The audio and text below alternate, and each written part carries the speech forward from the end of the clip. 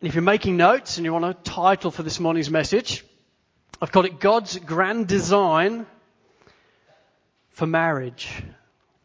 Now, by way of context, so we're all on the same page in terms of what's going on here in the book of Ephesians. Chapters 1, 2, and 3, as you will know by now, are all about who we are in Christ. The whole point is that God chose us, He saved us, He reconciled us, He redeemed us, He adopted us. Without question, heaven is our home. We have been received the Spirit as a deposit guaranteeing our inheritance.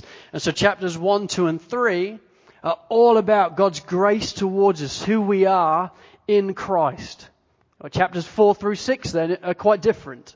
They really look at how we are to respond and live in light of Christ. So chapters 1, 2, and 3, who we are in Christ. Chapters 4, 5, and 6, how we respond to Christ, how we respond to what He's done and His finished work. Chapter 4, verse 1, Paul urges us to walk in a manner worthy of the calling which we have received. And then he really unpacks that for 3 chapters. From chapter 4, verse 2 through to chapter 5, verse 21, Paul looks at the new life, how we're to live, new standards for us as Christians, new ideas and new understandings of how we're to live in a life worthy of Jesus Christ. Well, we come now to the final section, which is chapter 5, verse 22, through to the end of chapter 6, where Paul addresses new relationships. How should relationships look for a Christian? How should relationships look for an individual who has been saved and redeemed and forgiven and adopted into the very family of God? And Paul begins by addressing marriages, husbands and wives. So let's read from verse 22 through to the end of verse 33. Let's be addressed by God as God's word goes forward. Wives, submit to your own husbands as to the Lord. For the husband is the head of the wife, even as Christ is the head of the church, His body, and is Himself its Saviour. Now the church submits to Christ, so also wives should submit in everything to their husbands. Husbands, love your wives, as Christ loved the church and gave Himself up for her, that He might sanctify her, having cleansed her by the washing of water with the word, so that He might present the church to Himself in splendor, without spot or wrinkle or any such thing, that she might be holy and without blemish. In the same way, husbands should love their wives as their own bodies. He who loves his wife loves himself. For no one ever hated his own flesh, but nourishes and cherishes it, just as Christ does the church, because we are members of His body. Therefore a man shall leave his father and mother and hold fast to his wife, and the two shall become one flesh. This mystery is profound, and I am saying that it refers to Christ and the church. However, let each one of you love his wife as himself, and let the wife see that she respects her husband. Let's pray. Lord, as we come to marriage today, and as we gather around your design for marriage, Lord, would we be affected? Lord, whether we be single or married, this text is written for us. You want to communicate something to every individual in this room regarding marriage. And so, Lord, would our ears be attentive as we discuss created order, as we discuss your divine plan, as we discuss the purpose and the pattern. Lord, would you give us grace to hear? Lord, would our pattern for marriage not be based on culture, but would it be based on your holy word? You are good. Amen. You know, in Britain, one of my favourite shows, which I think is on UK TV now over here, was called Grand Designs. Grand Design, you like that? Yes, quality in it. It's absolutely true story as well. It's absolutely quality. Grand Designs is just these people with seemingly loads of money that just build incredible houses. And so I watched this one that was a bit strange, but they wanted to build, the purpose of this house was to build an organic house. So they didn't want to use any synthetic material at all. It all had to be natural material. So somehow they managed to build a roof out of like grass and mud, and it didn't leak in rain. It was very complicated, very complex, but somehow they did it. And this whole house was designed to sit on the side of a mountain so that you couldn't even really see it was there. It was very peculiar, but very clever. And this was the type of things that grand designs come up with. I was a big fan of the really posh ones, where they were just architectural genius stuff going on. I remember one in particular that had a staircase, which would be horrendous for our kids, but a staircase that was made out of glass, and it just had holes in the wall where the glass went into as they stepped it up. And then they put lights in the glass, and I thought, yes, something very quality about it. Just thought it was really clever. There's just these different ideas and different things they had going on in these grand designs. But one thing that was interesting, whether they were building organic houses or really posh houses, they all started the same. All grand designs needed a purpose, and they all needed a plan. They all needed to understand what is the purpose of this house that we're building, and then what's the plan? What's it going to look like? How are we actually going to build this? What is this going to look like? So we know what it wants to do, but how are we actually going to get there and make this purpose a reality?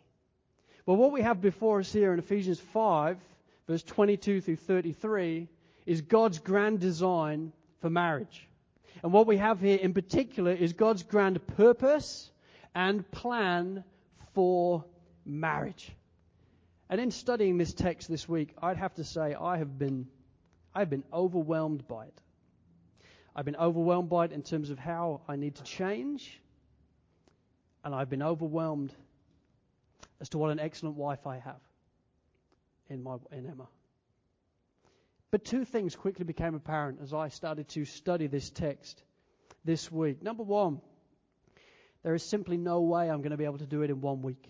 You know, I'd hoped and planned that, you know what, let's just crank this one out. We'll do marriages this week, we'll do parenting the week after, we'll do employment the week after that. Bingo, we're done in 3 weeks. But it quickly became apparent there is no possible way that I'm going to be able to do this text in 1 week. This is the largest statement in the whole of God's Word on marriage. There are some very specific and important details in here, and having never taught on marriage or biblical manhood and womanhood in this local church, I think it's very important we slow on this and understand what is God's purpose and pattern then for marriage, for biblical manhood and womanhood within the context of the home and the union of marriage. And so I quickly became aware, instead, I'm not be able to do it in 1 week. It's going to need 3.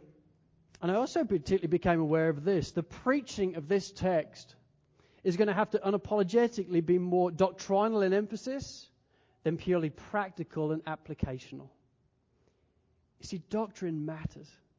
And it's so important as we understand God's design for marriage, what His pattern and purpose is for marriage. You see, there's no shortage of how-to books out there on marriage. They're everywhere. There's a lot of Christian books on marriage, how this should work and how it functions. And yet, sadly, so many of those Christian books, in my opinion, have a distinct shortage and a distinct deficiency of doctrine. They're able us to paint over cracks, and they're able us to work out how different things function and how they might function well. But they distinctly lack doctrine. They distinctly lack any reference at all to God's purpose and pattern for marriage. And that concerns me. That deeply concerns me. Because doctrine matters.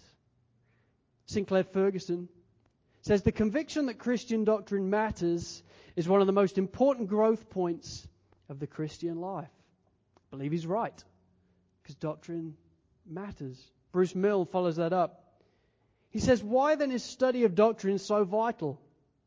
Firstly, as a matter of plain fact, every Christian is a theologian.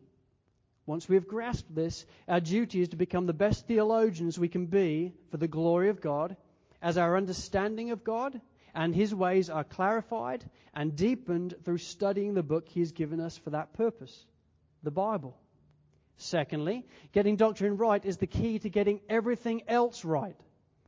If we are to know who God is, who we are, and what God wants of us, we need to study Scripture. That means its teaching as a whole, and that means doctrine. This holds true for every single area of the Christian life. Listen, at every point, right living begins with right thinking.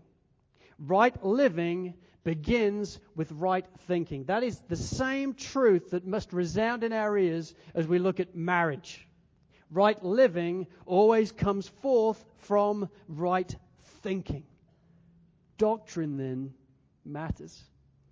If we're going to understand and appreciate and benefit from marriage, if we're going to be able to support and prepare for marriage if you are single, if we are going to be able to participate in marriage and do so effectively for the glory of God if you are married, then we must first of all understand God's grand design for marriage. We must understand doctrine, because right thinking always then produces right living, but incorrect thinking nearly all the time produces incorrect living. God has a grand design for marriage. That's what we're looking at today. And so for the next 3 weeks, I want us to look at two things. I want us to look at God's purpose for marriage, as biblically defined. What is marriage all about? And then secondly, God's pattern for marriage. How does this play out? How was this created to play out in our lives? How did God position man and woman together, and why did He position man and woman together in a way that they can understand and appreciate and benefit from marriage? How does it work? So the way we're going to look at it is, this week we're going to look at God's purpose in particular. I then want us to look very briefly at the end of this message at some very broad brush things of God's pattern. Next week we're going to address the men, and you're going to get a hard time, and the women are going to go, yes. And then the week after we're going to address the women, and the men are going to go, yes. So, so don't get too excited next week, ladies, when we start addressing the boys, okay? Because it's your turn the week after. But this is important. So number one, let's start with God's purpose for marriage, God's purpose for marriage, and let's turn to verse 31 and 32. This is where Paul nails out God's purpose for marriage. This is what he says. Therefore, a man shall leave his father and mother and hold fast to his wife, and the two shall become one flesh. This mystery is profound, and I'm saying that it refers to Christ and the church. In so many ways, I feel inadequate in my vocabulary and in my passion to appropriately communicate to you the significance of what is being taught here. Because this is profound. This is profound detail of God's divine purpose for marriage. In verse 31, Paul quotes Genesis 2, verse 24, a statement about the first marriage in history. And in verse 32 then, he interprets that statement in light of the person and finished work of Jesus Christ. And that is truly profound. See, verse 32, he begins it with this idea of a profound mystery. He says this mystery is profound. We're talking within the context of marriage about a profound mystery. Do you view your marriage as a profound mystery? Or is it just something, it just makes sense? Because it's biblically defined, there is a degree of profound mystery within the context of marriage. And yet what we need to understand is the Greek word in mystery, mysterion, is very different to what we now presently talk about it. So when we talk about mystery now in our culture, right, in English, we often think of mystery as something that is difficult or impossible to comprehend, right? And we say, it's just a mystery. So when we lose the car keys in our house and they go missing for 16 weeks, we decide it's just a mystery. We have no idea where they've gone. It's incomprehensible. We don't know what's going on. I was reading in the paper this week, the Daily Mail, just a quality paper. I've only been here a year, so I haven't quite transitioned to Australian papers just yet. So I was reading in the Daily Mail that there's an illusionist in the UK called Dynamo, and he decided to walk across the Thames, walk on water. And I've seen the pictures, and you think, how does he do that? Now, obviously, it's an illusion, but you've got all the people rowing up across the Thames and across the bridge, and there he is, walking on water. And you're like, how is he doing that? I have no idea. It's a mystery. I have no idea how he's doing this. Pastors have one of the only jobs in the entire world where you're able to say it is indeed a mystery. And I love that about pastoring. If you take your car to a mechanic's and you say, listen, it is squeaking, and you take it into the mechanic's place, into the garage, and you say, it is squeaking, and he looks at it all day and charges you $300 and says, I have no idea, it's a mystery. You fire him. But as a pastor, you're able to say, I have no idea, it's a mystery. The God's made that, he's sealed that up from us. But in the English, that idea of mystery being incomprehensible and impossible to understand is different to what Paul is saying here. When Paul is using the word mystery here in the Greek, he is talking about something that was once hidden but has now been revealed.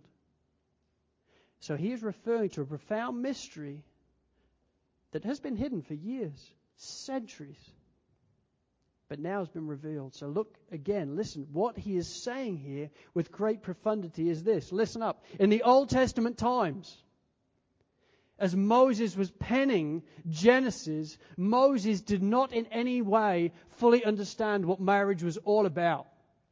He didn't.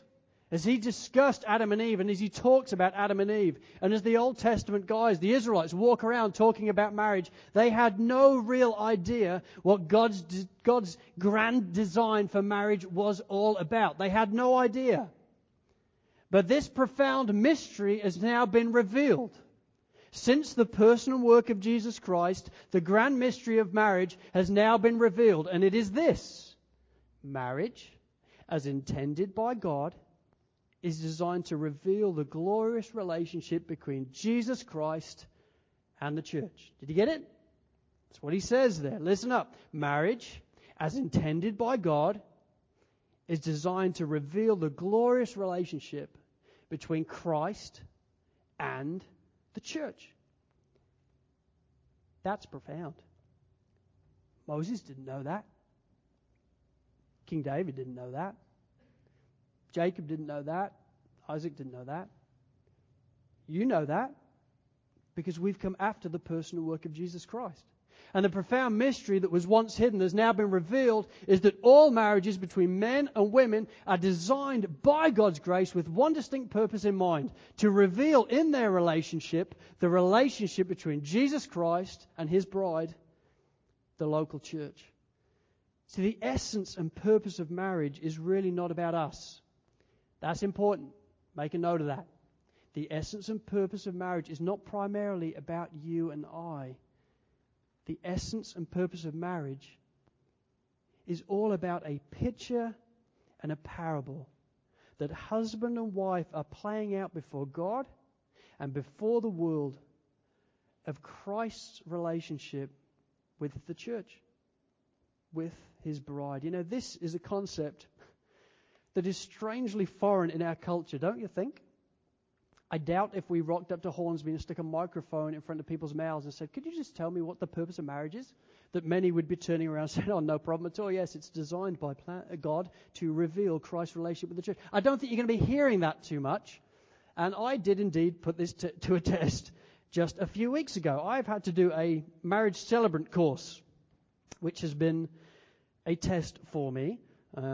It's a test of my sanctification, and it's a test of my bad attitudes, because in the UK I've married about 15 couples, and I arrive in Australia and they say, "Counts for nothing here, do your marriage celebrant course." And you think, that stinks, but you have to get on with it. So I had to go into the centre of Sydney, and I did 5 days on a marriage celebrant training course. It was a nightmare. I had to learn about small businesses. I had to learn about, what do you do if the photocopier breaks down? I don't care what happens, but you have to know to pass your test. And so I did all these different things. And at one point, the guy who was teaching us says, "Okay, well, here's a few quick fire questions for you then. What is marriage?" Now, I had a mischievous moment. Now, the real answer is this. What is marriage? Well, according to the Celebrant Authority Monitor, what the real answer is, Section 46(1) of the Marriage Act says that marriage, according to the law in Australia, is the union of a man and woman to the exclusion of all others voluntarily entered into life. Thank you very much. That is what the real answer is in Australia. That is the answer he wanted, but that was the distinct answer that I was not going to give him in that moment. So the question comes, what is marriage? Nobody answered so. What is marriage? Yes. Marriage is a gift given to us by God to reveal Christ's distinct relationship with the church for his glory. Tumbleweed. It was a tumbleweed moment in that room. They're looking at me as if to say, "Are you an idiot?" And sensing that, I just said, "I'm a pastor." Now, they thought that was probably synonymous with idiot, but we worked at it. We worked at it, and we certainly ended up with a few conversations over lunch that day, and it was a lot of fun. But the interesting thing was they had never heard that. And they're marriage celebrants. They're people that are marrying people in Australia. They had never, ever, ever heard that marriage is a gift given to us by God to reveal Christ's relationship with the church. Never heard of it. It is strangely foreign in our culture, but you know what? Sadly, I believe this is a concept all too foreign in so many churches as well. So many Christians, no idea, never seen that in the Bible, never grasped that, never understood that. And so listen, it is vital that you understand, as a pastor who loves you dearly, you must understand this. Number one, God's purpose for marriage is that it is a gift from God through which a husband and wife get to reveal Christ's relationship with the church, His glorious bride. We're His bride. The church are the bride of Jesus Christ. And our marriage, my marriage with Emma, is meant to in some way to reveal that to the church, to the world, to our communities. The distinct and important relationship between Jesus Christ and the church for His glory. Now, there are indeed many implications of this purpose for marriage. I haven't got time to go through them all, but I want to go through a few. And many of these I have learnt from C.J. Mahaney, and the guy who leads Sovereign Grace, a dear brother and good friend. And he's helped me with these different things before, so I've just gone back to my research, and I'm going to pass the fruit on to you. Number one, what's the implication then of marriage being all about revealing the glorious relationship between Christ and the church? Well, number one, number one implication, marriage does not have a secular origin, but a divine origin. Marriage does not have a secular origin, but a divine origin. We live in a culture where increasingly people are living together and where divorce has become increasingly rife. I think our divorce rates officially are probably dropping, but the reason for that is because people aren't bothering getting married in the first place. And so increasingly the question that you get asked is, well, why bother getting married at all? Why not just live together? And then if you do get married, well, why not then just get divorced? Oh, I didn't like him, or it didn't work out, or I just think we fell out of love. And you think, well, how have we got here? See, when I was a kid, I remember being in a school where I think maybe one person in my class's parents had got divorced, maybe tops. And then you get to the next generation, your kids, and you realise, particularly in the UK, probably nearly half of the people have been through divorce, and you're like, man. And then the other half aren't even necessarily married anyway, and you realise this is very distorted from what the Bible paints a picture of for us. But I can understand it, and I can understand why our culture is either not bothering to get married or just thinking his divorce is too easy. I can understand it because the divine purpose is not seen. So then why bother? But it's very important for us as Christians that we understand that marriage has not got a secular origin. Marriage wasn't made in Australia. It wasn't made in the United Kingdom. Marriage was made by God in Genesis 1 and 2. It has a divine origin, not a secular origin. Number two, marriage is meant to be God-centered and not man-centered or need-centered. You get it? Marriage is meant to be God-centered and not man-centered or need-centered. Listen, I'm not denying that there aren't legitimate felt needs or legitimate real needs that go on in the life of husband and wife. I think there are those needs. And I think there are both felt needs and legitimate needs that go on within the context of a husband and wife relationship. And we'll be looking at a few of them over the next few weeks. And yet, it is not and must not be where we begin our discussion on marriage. We must begin our discussion on marriage with the purpose of God in Scripture. And when you do that, you very quickly discern that, you know what? Marriage isn't really about me. It's not about my needs. It's not about what I need to get out of it. It's not about all the things that I want to take from my marriage. It is actually all about God. It is all about Him. It is all about me seeking to change in my marriage. Why? Primarily so that that Christ's relationship with His church can be increasingly revealed in my marriage. It's not about me. It's not about what am I going to get out of this. I want to change and I want you to change so that it works out better for me. It's primarily I want to grow in our marriage for the glory of God, because we will be able to reveal Christ and the church better to the community if we do that. Do you see? Marriage. If we understand it's been given by God primarily to reveal Christ's relationship with the church, you then quickly understand that marriage is not me-centered or need-centered, it's God-centered. It's all about Him. Mary Pry, a lady who I wouldn't necessarily recommend to you on every quote, but in this quote I sincerely recommend it to you. She says, since marriage should be God-centered, not me-centered, our main care must be to honor God's holy name and to fulfill His holy purpose. God created marriage not first and foremost to meet our wishes, but to advance His kingdom. Is that profound to you or what? Your marriage was not designed by God primarily to fulfill your needs. It wasn't. It was designed primarily by God to advance His kingdom.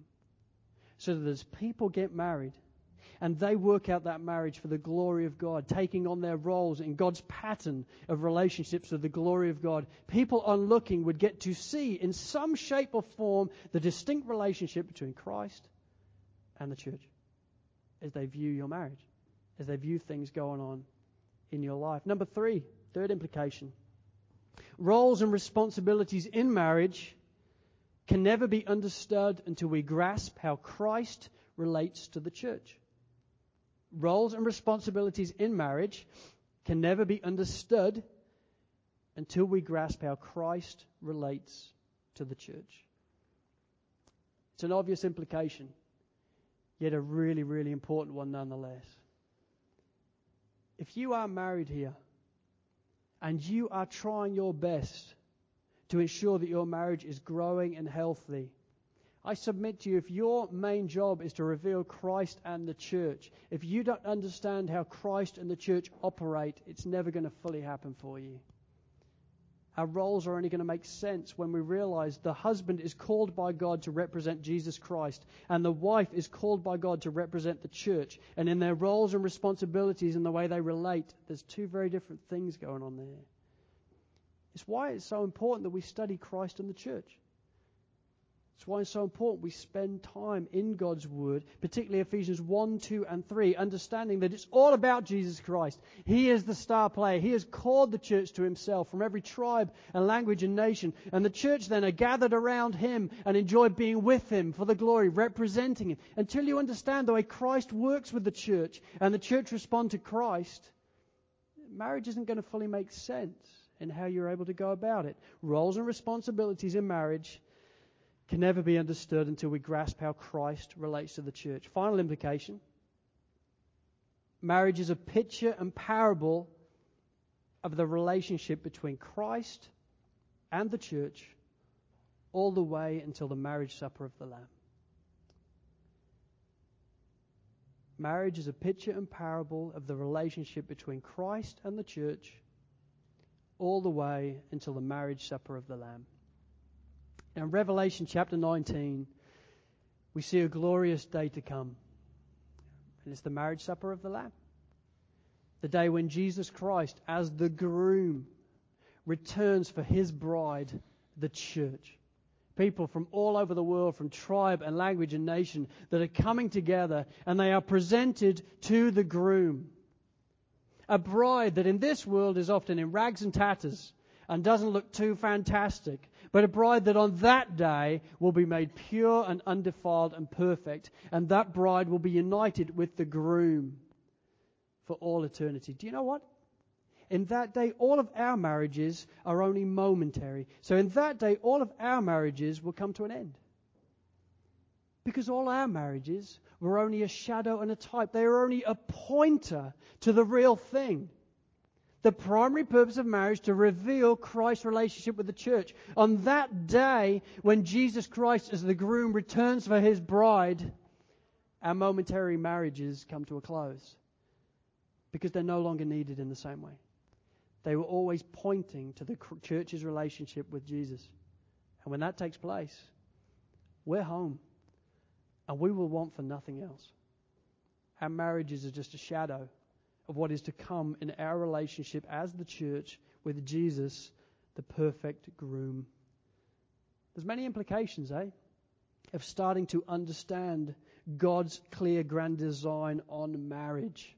And to truly understand God's purpose for marriage, I think, is to be sobered and inspired. I mean, I've felt both of those things at different points during this week. At different points during the week, sometimes I was going upstairs to have a cup of tea with Emma sobered. Other times I was going upstairs to have a cup of tea inspired. I would just be oscillating between these two feelings. I think it's sobering, is it not, to understand, if you are married, to understand that this is the purpose of your marriage. This is why God has blessed you with marriage. This is why God has given you marriage. He has given you marriage because He has seen it in His divine kindness to issue you with the responsibility to reveal a relationship between Christ and the church. That is sobering. I mean, goodness. I had to ask for Emma's forgiveness about 14 times this week as you just communicate in love. I don't think I'm doing a very good job of being Jesus to you. I mean, this is profound. I've just got so much growing to do in my life as a husband, if I'm going to play my part to reveal Christ to you as people look on. I've just got so much to grow in as a husband, and to feel then the responsibility, not only for me, but for all of us, I'm sure, the responsibility given to us by God to reveal the relationship between Christ and the church. Am I the only one sobered by that? Or that is full on, right? What? That's amazing. That's my responsibility. I wish I'd known that before I got married. Man, this is full on. For all of those that are engaged, you've got this to look forward to. We'll start marriage prep next week because we've got to get on it. This is a big deal. This is important. This is really important as we stand before the Lord. And so it is sobering, but it is also inspiring, isn't it?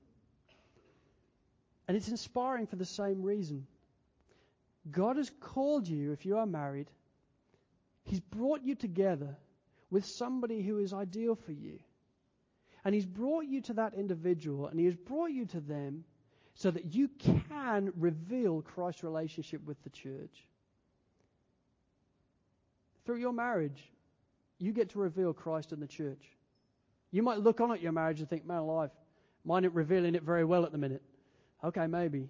And maybe we need to help different ones and twos. There's been lots of times in my life when my marriage hasn't been revealing it very well at all. You see, sometimes we opt out and we start to think, you know what? Yeah, thanks, Dave. I know that's what it's meant to reveal, but mine doesn't, so mine doesn't count. Afraid not. All marriages reveal Christ's relationship with the church. It's just a question of whether your marriage reveals a good relationship or a bad relationship. But all of them reveal it. It's the way it is. It's God's purpose. All marriages reveal Christ and the church. The question for us then, if we're married, is just what type of relationship between Christ and the church do I want to reveal? A good one or a really bad one? Well, God in His grace has given you the gift of marriage, believing wholeheartedly that through His grace you can reveal a good one. He's called you to the task. He'll give you grace to the task. And so, number one, God's divine purpose for marriage then is simply that, to reveal Christ's relationship with the church. You got that? Are we good on that? You're not nodding. Are we good on that? Okay. Here's a little rule of thumb. When a preacher if you can see the preacher, he can see you. Okay? So when he says, there's a general rule of thumb. It's a bit like, another story. Okay, so number two, God's pattern for marriage. I just want to make some brief observations on this before we bring today to a close. So God's purpose for marriage, we're clear on that. God's pattern for marriage then. I'd like you to turn, please, to Genesis chapter 1. It all starts in the beginning, so we must return to the beginning if we are going to understand what's going on. Now, it is evident from our brief survey today on the purpose of marriage that the Apostle Paul is drawing on Genesis. In Ephesians chapter 5, Paul has very clearly been influenced by his study of Genesis 1, 2, and 3. And his quote of Genesis 2:24 is an illustration of that. And so as we finish our time this morning, I just want us to examine the data that Paul himself is drawing on. And I want us to look as a church at what is Paul looking at that is leading him both to the purpose and the pattern of marriage. You see, in Genesis 1, 2, and 3 chapters that I'd really encourage you to study them this week. Spend some time in God's Word in chapters 1, 2, and 3. In these 3 chapters, what we have here is God's original plan prior to the fall of mankind concerning roles for men and women, in particular, husbands and wives. Now, hear every word there. Prior to the fall. Okay? That's important. Because there's so much, particularly unbiblical feminism out there, that says that different roles are wrong. That was part of the fall. Nope. It's Genesis chapter 2. There was no fall then.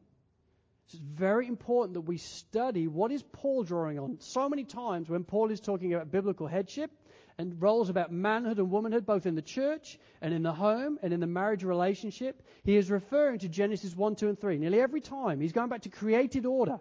So we have to do that as well, right?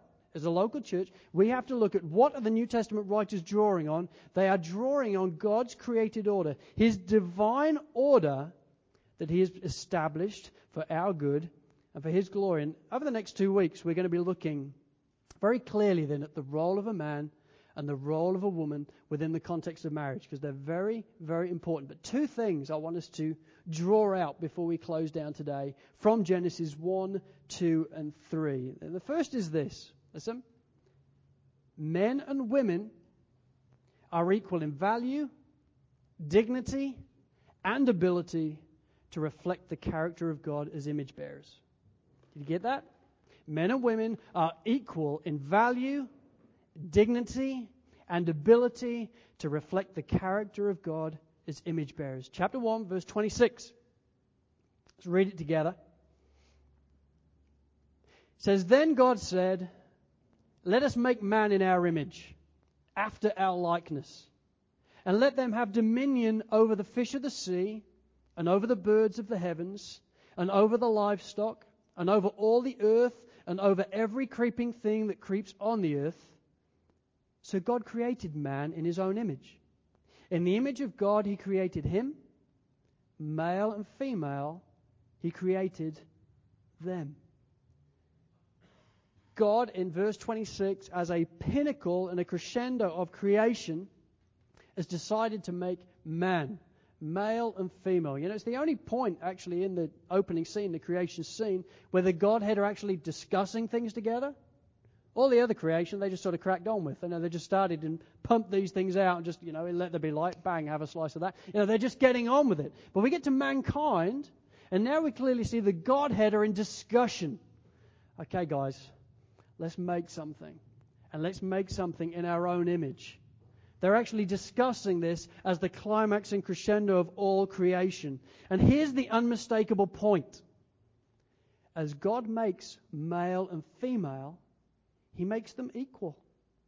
Equal in value, equal in dignity, and equal in their ability to reflect the character of God as image bearers. If you are human, which you all are, you are an image bearer of God, both man and woman.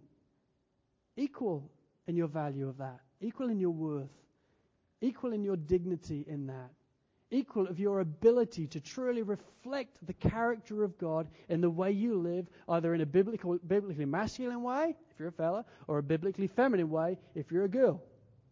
That's the way it's meant to function. That's the way it is designed. Because we are created equal in value, dignity, and ability to reflect the character of God. Now, correctly understood, if a local church grasps this and understands this, there's knock-ons for that. There should be no place for racism in a local church. There should be no place for it. It does not belong in the context of any given local church. Why? Because we're equal image bearers of God. It doesn't matter the color of my skin. It makes no difference at all. I am an image bearer of God. You may see somebody in the street that is homeless, and of a different cultural origin, and you may think, oh, look at it, it's just pathetic. No, they are an equal image bearer of God to you because they are a human being. They've been created by God to reflect God. That's why we should care for the homeless and orphans, because they are image bearers of God. They've been created by God, for God, to be with God. Also, there should be no place for chauvinism in local churches. So men who just think that women are second-class citizens. It's disgusting, it is wrong, and I am passionate that we be a church that understand that we are equal. Men and women, no matter what nation we're from, we are equal in our dignity, we are equal in our worth, we are equal without any question in our ability to reflect God's character. That's what we're called to do, that's what we're created to do. I'm passionate about that. I'm passionate that we understand that we are equal. But I'm also passionate that we are understanding that we are no doubt equal, but also very different. Very different in our roles. Where do we get that from? Genesis chapter 2. Created order. Now, time doesn't permit to read through Genesis chapter 2. I'd encourage you to do it on your own. But here's the thing that is important. No question are men and women made equal in their value, dignity, and ability. No question at all. Genesis chapter 1. It's all there to see. But there is also no question at all that men and women are made profoundly different in their roles. Men and women are made distinct and different in their roles. That's created order. That's the way He made us. Now, it is important that we fight against racism. It is important that we fight against chauvinism. But it is also important that we fight against feminism. The idea that is hatched by females that, you know what, because we have been made equal in value and dignity and ability, stuff it, I'm going to be equal in role as well. No, we can't do that. And the reality is, feminism has seeped into so many churches as well. Men and women, they just do exactly the same roles. No, that cannot be. Because although I am your pastor, that gives me no authority to go beyond Scripture.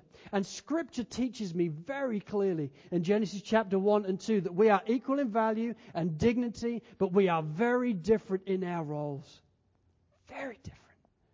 God's created it that way.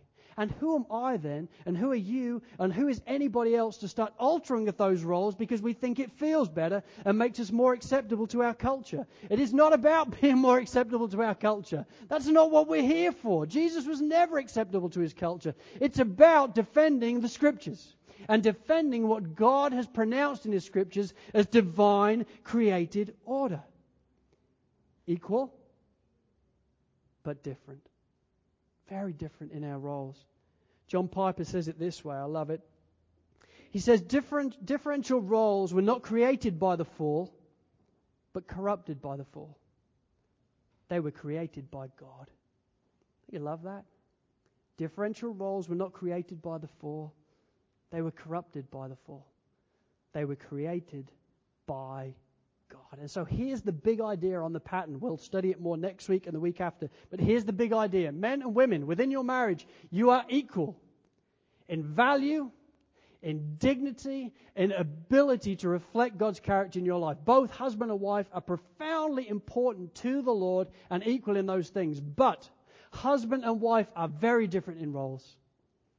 In created divine order, God has given you roles as women and given us roles as men that differ from one another. And we can't go changing that up just because it doesn't work in our culture. We have to go holding on to the Scriptures and holding on to the gospel and fighting for truth. If we face opposition for that, bring it on. Because we must go with created order. You know what, folks? If we're going to understand and appreciate and benefit from marriage, if we're going to support and prepare for marriage, if we are going to participate in marriage and do so effectively for the glory of God, then we must first understand God's grand design for marriage. We've got to understand His purpose. His purpose that our marriages would reveal Christ's relationship with the church. And we must understand in a broad brush way that His pattern for that is that we are equal in many, many things, but different. Different in roles. Common purpose, but different in our roles. Christ and the church. Two distinct roles. And so here's my question to finish. Write it down. When all's said and done, here's the thing. Is your present view and where applicable practice of marriage biblical or merely cultural? Is your present view and where applicable practice of marriage biblical or merely cultural? This is important. The divine Creator has given us His grand design in Ephesians chapter 5. So let us not just be merely cultural, but let us return to the Creator, understanding that my life is about walking in a manner worthy of the call that I've received. And therefore, Lord, what's your design? Spend time in Genesis 1, 2, and 3 this week. Start praying it through. Think about it. Start meditating on this text, Ephesians 5, 22 to 33. That's going to where we read for 3 weeks. Spend time on it and discern, is your pattern and purpose for marriage biblical or cultural?